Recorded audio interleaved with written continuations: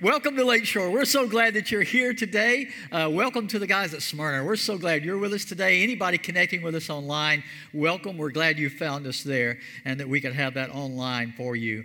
We are in a series called Uncommon Sense. And the idea is that we have had generations before us who were raised with things that we just consider to be common sense understanding of how things work. But over time, I think we have lost some of that.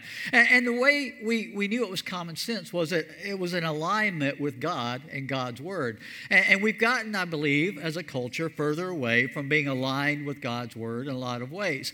And part of it is in what we used to call common sense. So we are examining what now has become uncommon sense teachings of God in His Word when it comes to stuff, money, material things. And it's not just about giving to the church, but all of that's connected, all of that's related. But it's managing all of the stuff the way God would want us to. And He gives us some what is now uncommon sense, clear teaching in Scripture that will help us do a better job with this. And it affects everyone at every income level, no matter how much you have right now or you've ever had in the past or how much you're going to get in the future as far as money or material things. At any level, you need this uncommon sense to manage it well. And if you don't apply this uncommon sense, no matter how much money you make in your life, you will never, ever be able to have peace and joy with what you have. So it is important for us to learn these uncommon sense teachings. There was a poker player who won $1 million a prize in a poker tournament. And they interviewed him after the tournament and they said, "Congratulations on your win. If you don't mind me asking, how will you spend your $1 million prize?" The poker player said, "Well, I owe some people some money, so I'll be paying my debt to these guys." And the interviewer said, "Okay, what about the rest?" He said, "Well, I guess they'll have to wait." He won $1 million, but he was already so far in the hole that even that wasn't going to cover everything. So far in this series, we've examined the necessity of work, how it's a blessing and not a curse. And last week we talked about the importance of restraint in our spending because that's what can get us into the hole. And today we're going to consider the trap of debt because it is a trap in a lot of ways. I mentioned this last week, but I want to remind you of just a couple of stats. One is the median household income in America, even back in 2017, hit over $61,000 annually. That's the highest it had ever been. And it's increased a little bit since then, economists tell us. So it's even higher than that now. Now, whether you're above that or below that, that's the median across the country. And some of you are above that, some of you are under that. But either way, it's higher than what it has averaged in our country ever. Now, the typical American household carries an average debt load of over $140,000. Now, that's including the mortgage. You say, okay, but if you take the mortgages out, even if you're buying a house, the average American household now has over $40,000 in debt without the mortgage included. You see, even though our incomes have increased pretty significantly over these recent years, our debt load has increased even more significantly during that same time. Something's wrong there. When you think about it just in those terms, that's not common sense, is it? That with greater income, we have put on ourselves greater debt load at the same time. But that's exactly what we've done. You would think it would mean we have more money to actually pay for stuff because we're making more, but we're not doing it that way. We're not doing it the common sense way, or what is now more uncommon sense. And Scripture does have a lot to say about this, more than people realize. And I'm convinced it's because of God's love for us, His desire for us to have peace and joy and contentment in our lives, that He teaches us these uncommon sense things that we need to know so that we're not under the burden and the pressure of too much debt in our lives.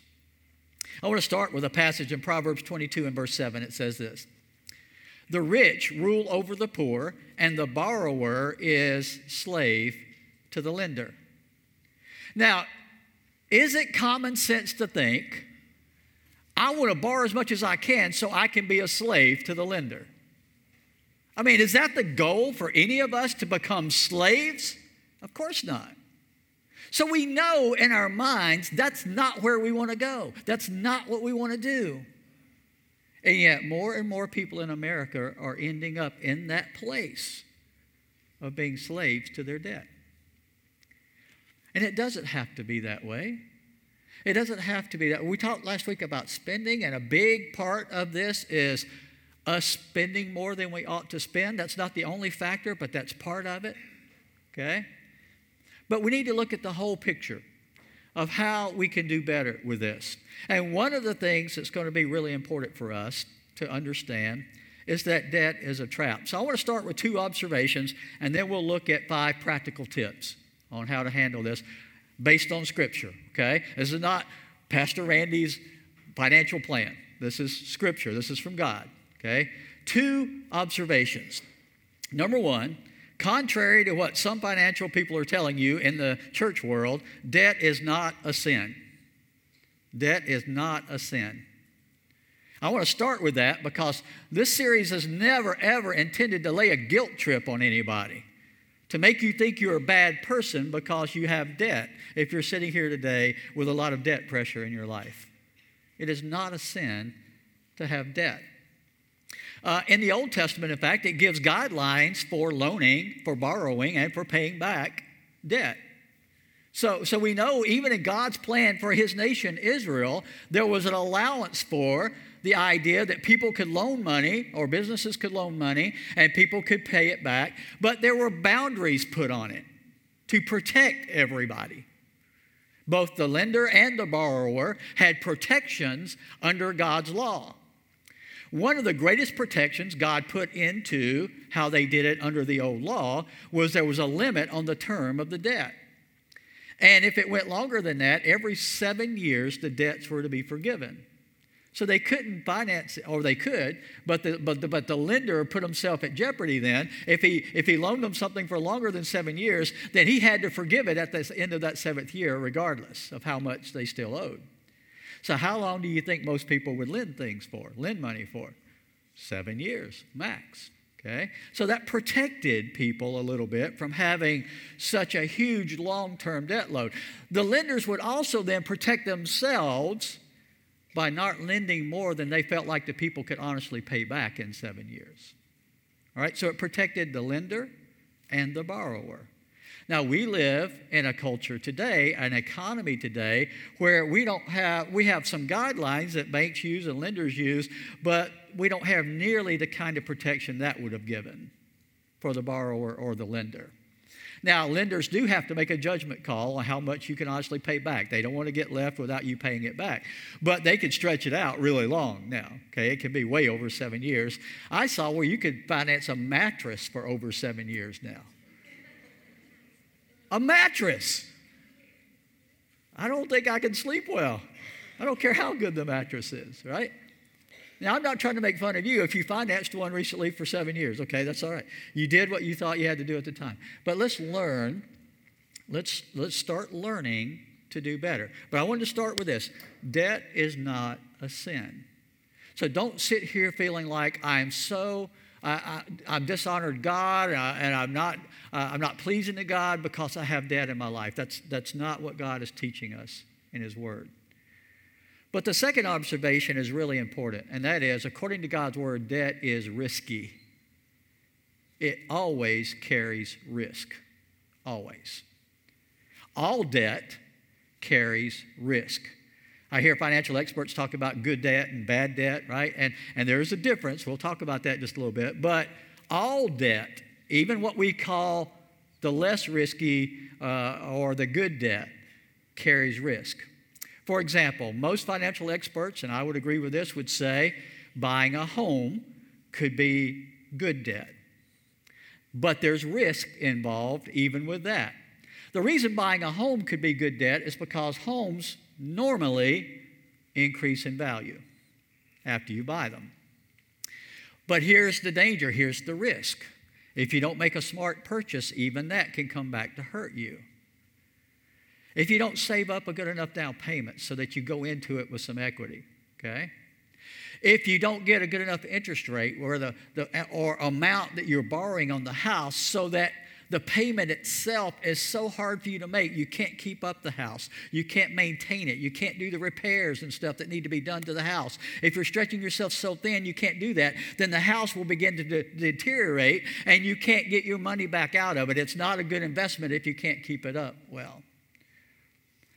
If you buy in an area that you can't always predict this, but it's declining instead of improving, then that could be a bad investment because you may not be able to get the return on your home. There's a lot of factors there. Bad debt would be, what would be even worse than that, though, is to buy things on credit that decline in value. Those are not as good.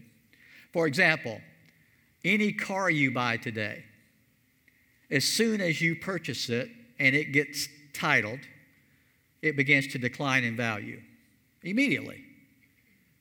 And if it's a new car, that first year, it takes the biggest hit of all in the first year in declining in value. So even if you pay some down on it, and some of them you don't have to even pay any down, right? They'll help you out with no down payment. So you can get into it. But as soon as you get the car, you owe more on it than it's worth as soon as you purchase it. And the value is only going to go down. And here's the way they do the financing. You're not paying much down on the car on the front end of those payments. It takes a long time because you're paying more interest like on a house on the front end. Okay? So you're not going to catch up just making the regular payments on the value of the car. You see the difference in some that might be considered less risky debt than others, but all debt carries risk. You could afford the payment right now, but what if there's a cutback at your company, right? What if there's a layoff? What if you're a two-income household and one of you loses that income? All of those factors you have to look at to understand that debt is risky. It doesn't mean you can't ever go in debt, that God says don't ever buy anything on credit. That's not what God's Word says. It doesn't say that anywhere. But I think He expects us to be good stewards, don't you? I mean, we're supposed to manage things well. And our money and all of our stuff, it really belongs to Him. So He wants us to be good stewards of those things. And so we've got to think through, not just can I afford the payment right now, but look at more than that if you're considering going into debt for something in your life. Because there's a whole lot more to it than just can I make that payment right now. Like an automobile, you buy it and you've got the payment, but guess what? Owning an automobile automatically means you have more expense. What will the insurance be on that car, right? What will the gas mileage be where I have to keep putting fuel in that car? What will the maintenance cost be on that vehicle? All of those things are added in. They don't tell you that on the front end. You're just looking at the car payment. You're not looking at the rest of the expense that comes with the car because they all have more expense.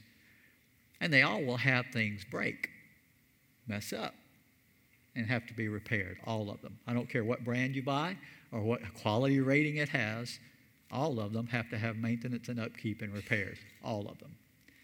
So even though this one looks nicer than that one, you have to figure, will I really be able to afford that one, or should I settle for this one, at least for a while, until I can honestly afford the other one, okay? So debt's not a sin. But debt is always risky. And the biggest risk is what he said in Proverbs 22:7. You can become a slave to your debt. You know the old saying, I owe, so it's off to work I go. Right? Catchy little tune.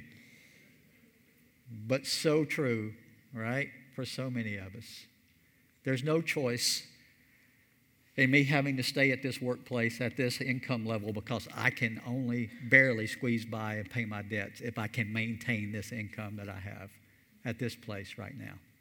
So no matter how much you hate your job or hate what you're doing, you cannot get out of it unless you can guarantee some way to replace that, to pay your debt load that you have.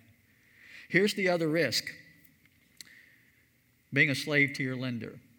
I talked about it last week. I introduced this idea. Most Christ followers want to be generous people.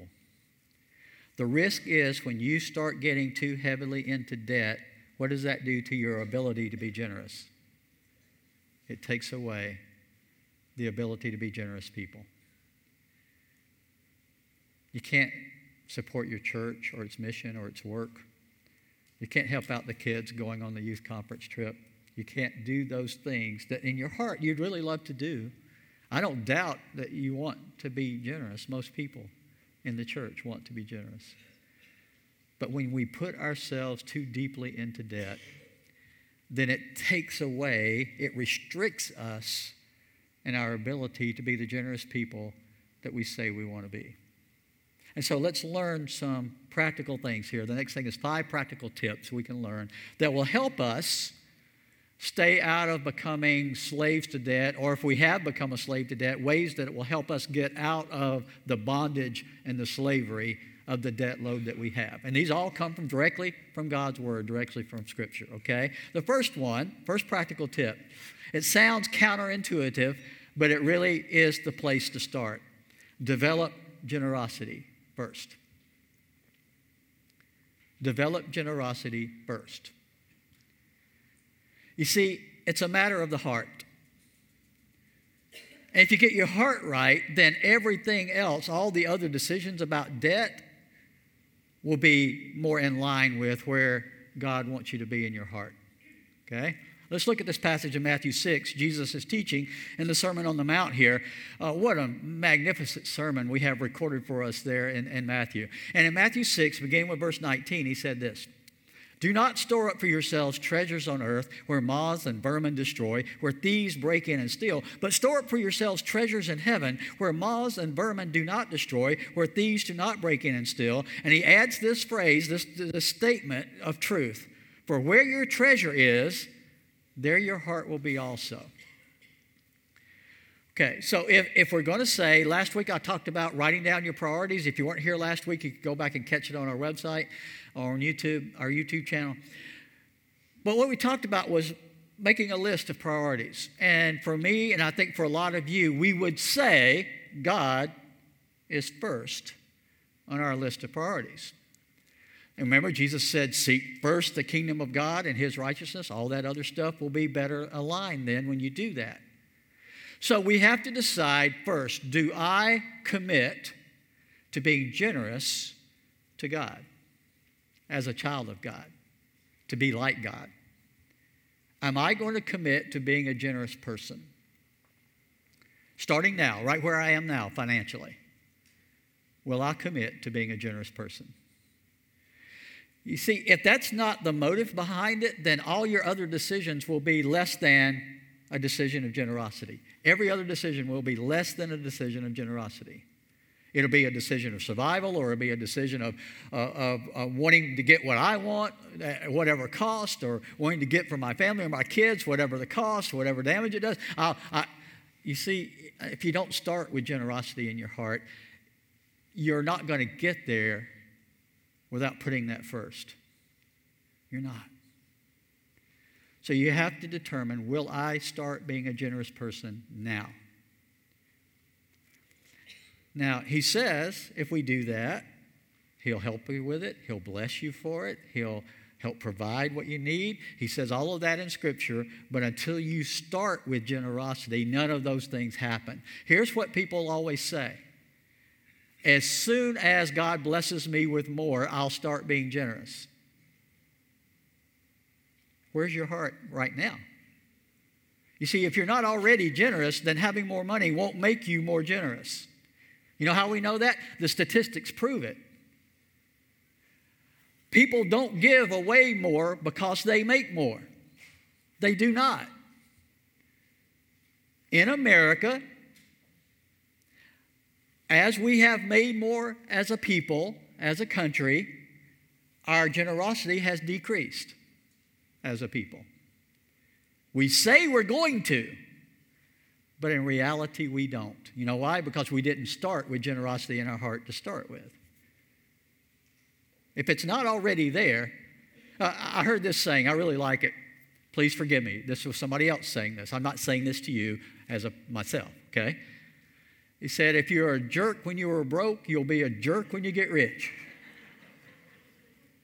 Right? You'll just have more money to be a jerk with. That's all. You can be a bigger jerk, but you'll still just be a jerk. Okay? And if you're selfish with what you have now, what will you be when you have more? Selfish. That's just the way it really works. So we have to start with generosity.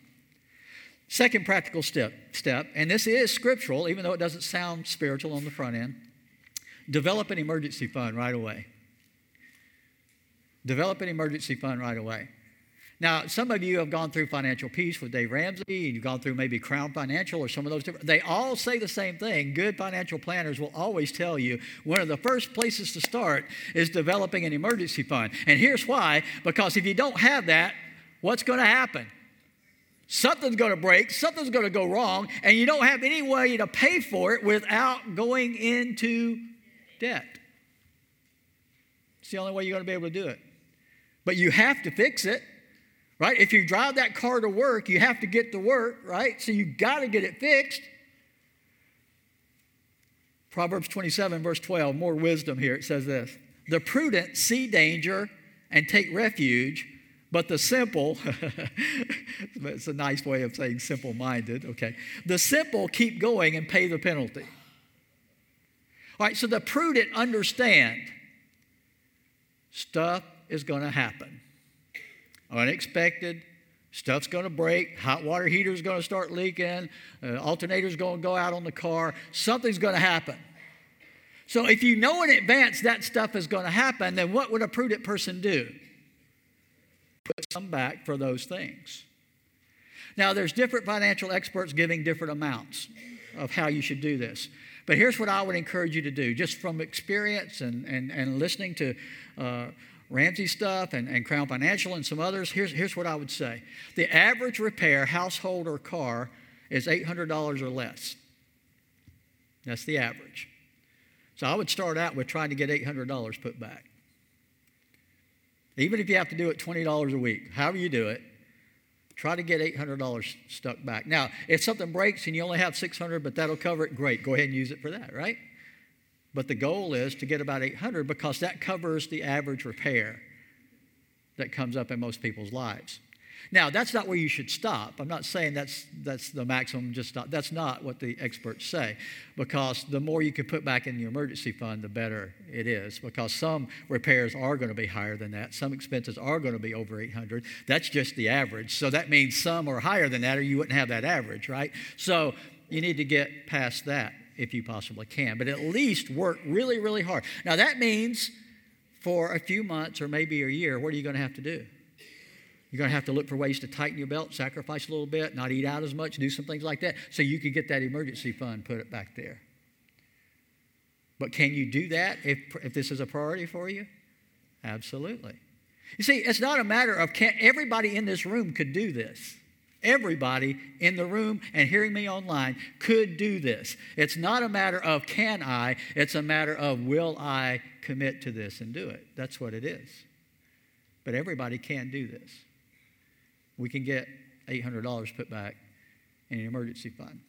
It may take a little while, may take a little longer for you than for that person, but all of us could do this, okay?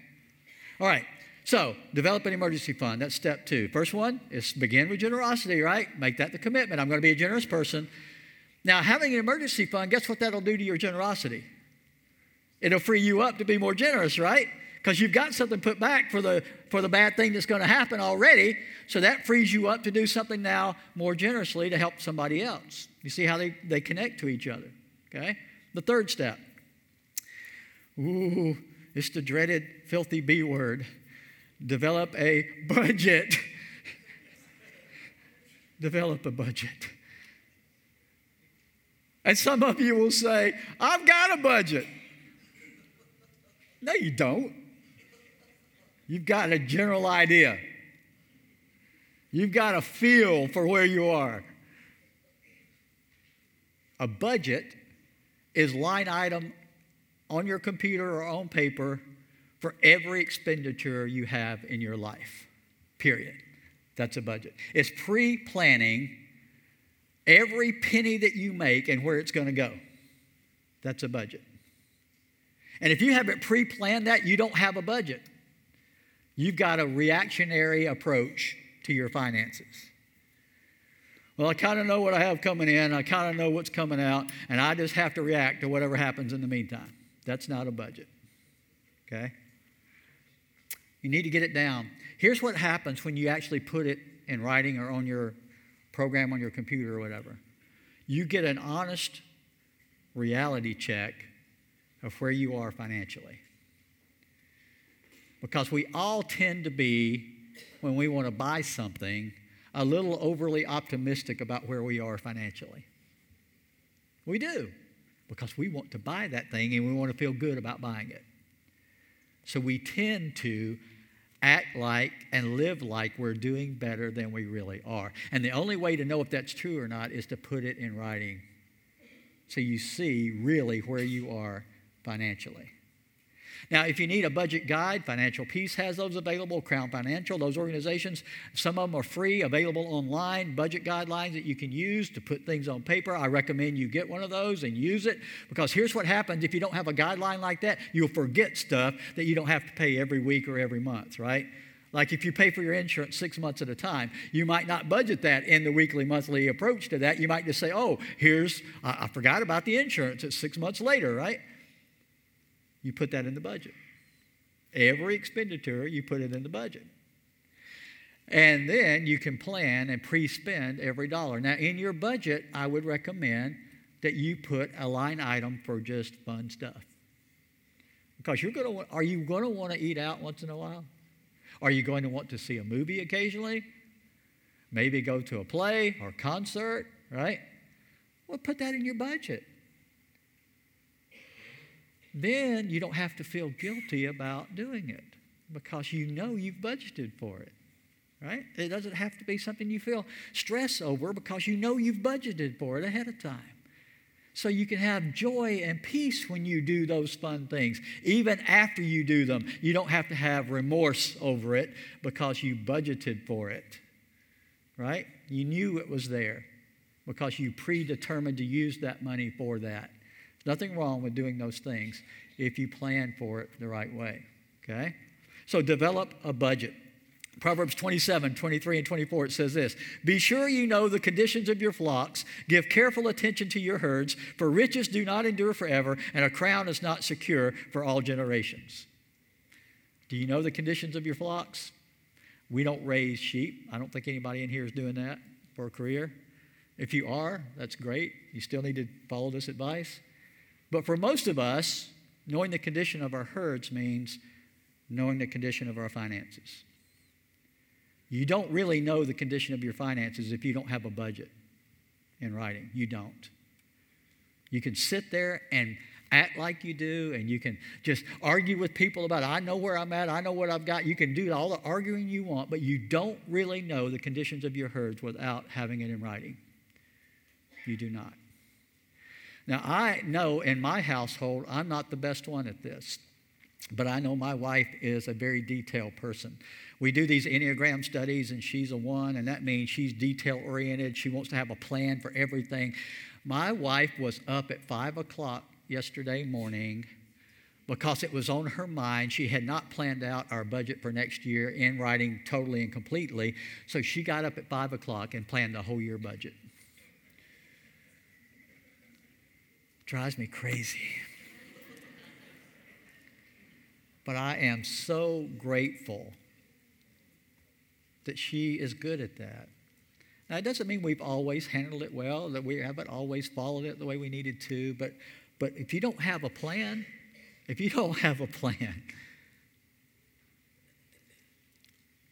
you're not following God's word. He commands us to know the conditions of our flock.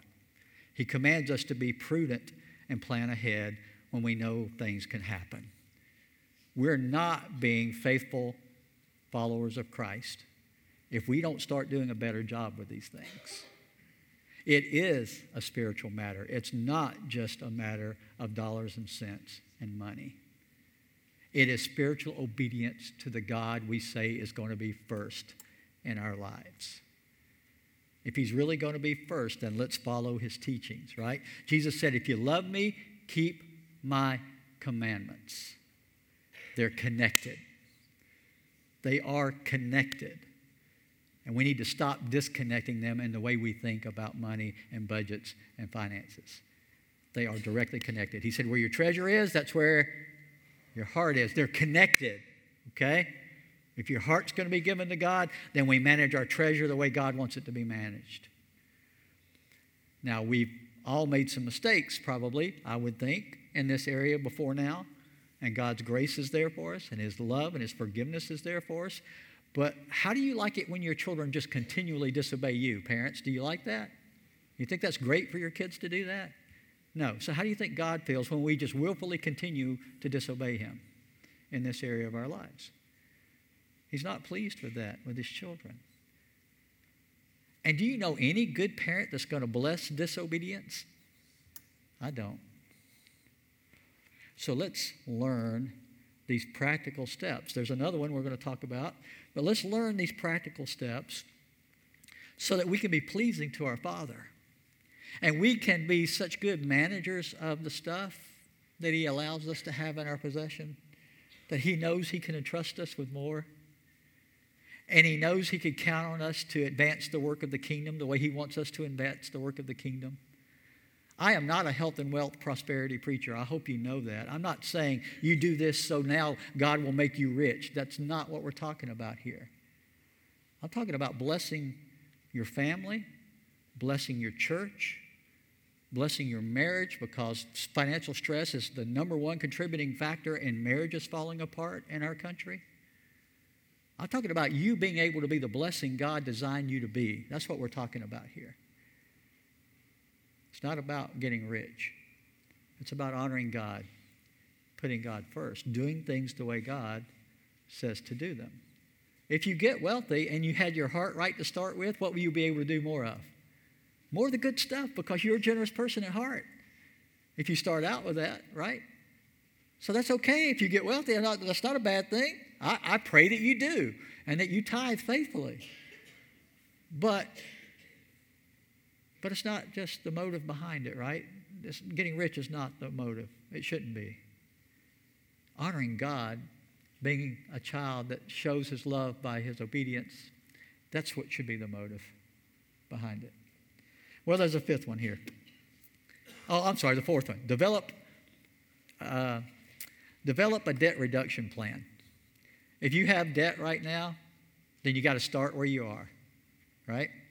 Whatever debt you've got right now, be honest about it, put it in writing, list all your debts, and then start a plan to start getting out of the hole, out of the debt, so you're not a slave to it anymore.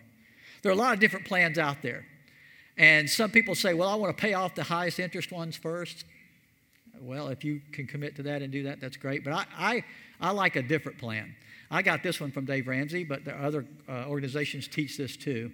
He calls it the snowball debt reduction plan, okay? And I think it's a very scriptural approach because of what it does for you. The first thing is you list all your debts and how much they are, right? Not how much the payment is or how much the interest rate is, how much the debt is. You list them smallest to greatest. Like you owe $2,000 on this credit card, you owe $4,000 on that one, you owe $12,000 on your car, whatever it is. You list them in order of how much you owe. And then, after you've got your emergency fund put back, you do that first.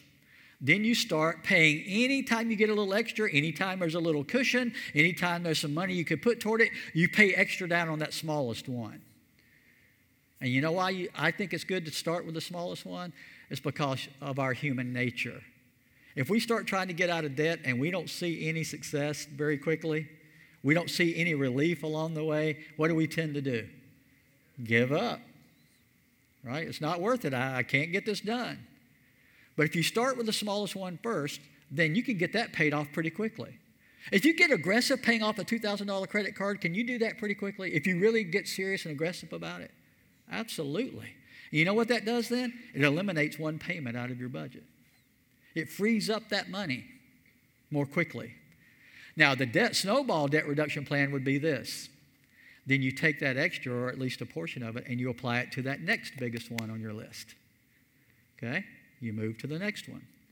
Now you've got a little extra money freed up to put toward it. So you could pay a little extra on it. And you know what happens with a snowball when you roll it down the hill? What happens to it? It gets bigger, doesn't it? It gains momentum and it collects more, and you got more to work with, and it gets bigger going down the hill. That's what happens to your debt reduction plan. If you start with the smallest, you free up some money, then you free up some more money. Now you got more to pay down on it, you got more, and you can get really aggressive toward the end and paying off the biggest ones because you've got more money freed up to pay those debts too. See how that works? It's not a complicated plan. That's another reason I like it. It's one of the simplest debt reduction plans you could follow. When you start thinking interest rates and amount of payments and trying to figure out, it gets really complicated. But if you just start with the smallest and work your way up from there, man, that's an easy one to follow. And you see some success really quickly. You see some relief really quickly. You see some debts being paid off. And then I would recommend this. If you're in the hole, what's the first principle? Stop digging, right? You don't get out of debt by borrowing more money. You can't get out of debt that way.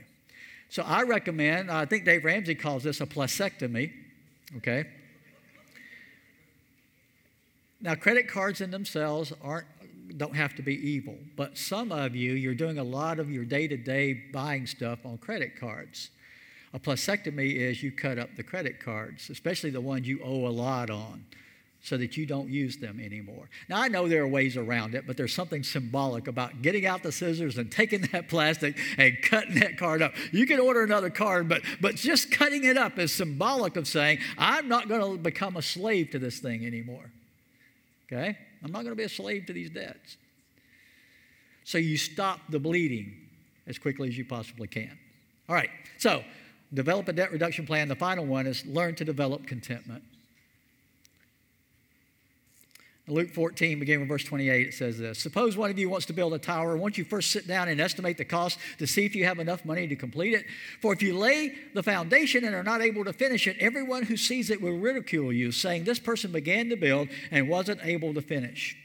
You see, part of the reason we're overspending and living so deeply in debt is because we want to give an impression of success.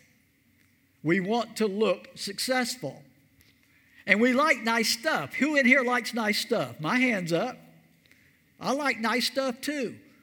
Your pastor is supposed to be so spiritual, but your pastor likes nice stuff too, okay? Yeah. And nice stuff is not evil. It's okay to have nice stuff if you can honestly pay for it, honestly afford it, okay? And you're not a slave to it. So here's the deal. He says, think ahead before you make a purchase or a plan to buy something or build something or do something in business. Make sure you can honestly afford to complete it, to do what you need to do there. Because if you're not able to, here's what happens. Everybody's going to see the collapse that's going to take place. You thought you were making yourself look good, but in the long run, you're going to look worse than ever because you got so deep that you couldn't maintain it anymore. And they show up at night with a tow truck and take your car. And they foreclose on your house. See what I'm saying? Don't start it if you can't honestly afford to pay for it. You can learn to be content in the meantime. Get that emergency fund put back, set a budget, and start working toward buying the stuff that you think you do need to buy in the right way. Well, here's the good news. God's grace is more than enough, and even if we're in debt and we haven't handled this well, I know God is gracious and forgiving, and He'll bless us if we just start where we are and get on track. But here's the deal. The bottom line is all of us owe a debt we can't pay. In Romans 6:23 it says this, the wages of sin is death, but the gift of God is eternal life in Christ Jesus our Lord. We've all sinned, right? Sin is a debt owed to God. It has to be paid for. You can't pay for it yourself. There's nothing you can do to eliminate that debt on your own. When Jesus was on the cross, We have his sayings recorded, the final words of Jesus on the cross. And in John 19:30, we have recorded what we believe were the very last words Jesus spoke on the cross. Here's what he said. When he had received the drink, Jesus said, "It is finished." With that, he bowed his head and gave up his spirit. In English, that's 3 words, right? It is finished. In the original language, it's 1 word. Tetelestai. Tetelestai was a word they used in business in that culture. They even had stamps with tetelestai that they could put on a bill. You know when that was put on the bill? When it was paid in full. Tetelestai, paid in full. It is finished. It is completed. It is paid in full. The debt that you owe and that I owe is paid in full by what Jesus did on the cross. Now, don't use that excuse to get more earthly debt, right? That's not what it's all about. It's about the greatest debt of all being paid by Jesus for us. And our gratitude to him should be expressed in our willingness and our love to listen to the common sense teachings he gives us about how to live life in a way that honors him. We can all do better with that, can't we? In light of what he's done for us, is he asking too much for us to live obediently in this area and other areas of our lives? I don't think so. So if you're here today and you need to get that back in order in your life where it needs to be, whether it's the debt, the finances, or other things in your life, it begins with understanding what God has already done for you by paying your debt in full for your sin through his son, Jesus. Accepting his offer of payment in your life, and then committing to living in response to what God has done for you. Let's pray together. Father, we thank you that in this lesson today, and something that seems to be so worldly, you've shown us in your word it's really connected to our hearts and where we are spiritually. Help us to bring ourselves under your love and your care and your teaching, and help us to love you the way you described loving you in your word. If we love you, we'll follow your teachings. We'll apply them. We'll be obedient to what you're telling us to do. Father, I pray for those who today are under financial strain and pressure and debt load. I pray that you would help them see there is light at the end of the tunnel, but things have to change and decisions have to be made and processes need to be followed. And if we do that, there's blessing that comes with it. There's relief, there's peace, there's joy that develops as we see the progress being made. And Father, more than anything else, help us to honor you and show you our love and appreciation for the fact that you have paid our debt of sin on the cross through your son, Jesus. If there's anybody here who needs to take that step of coming to him and deciding to follow after him and your plan for our lives, I pray that today they would take that step. In Jesus' name, amen.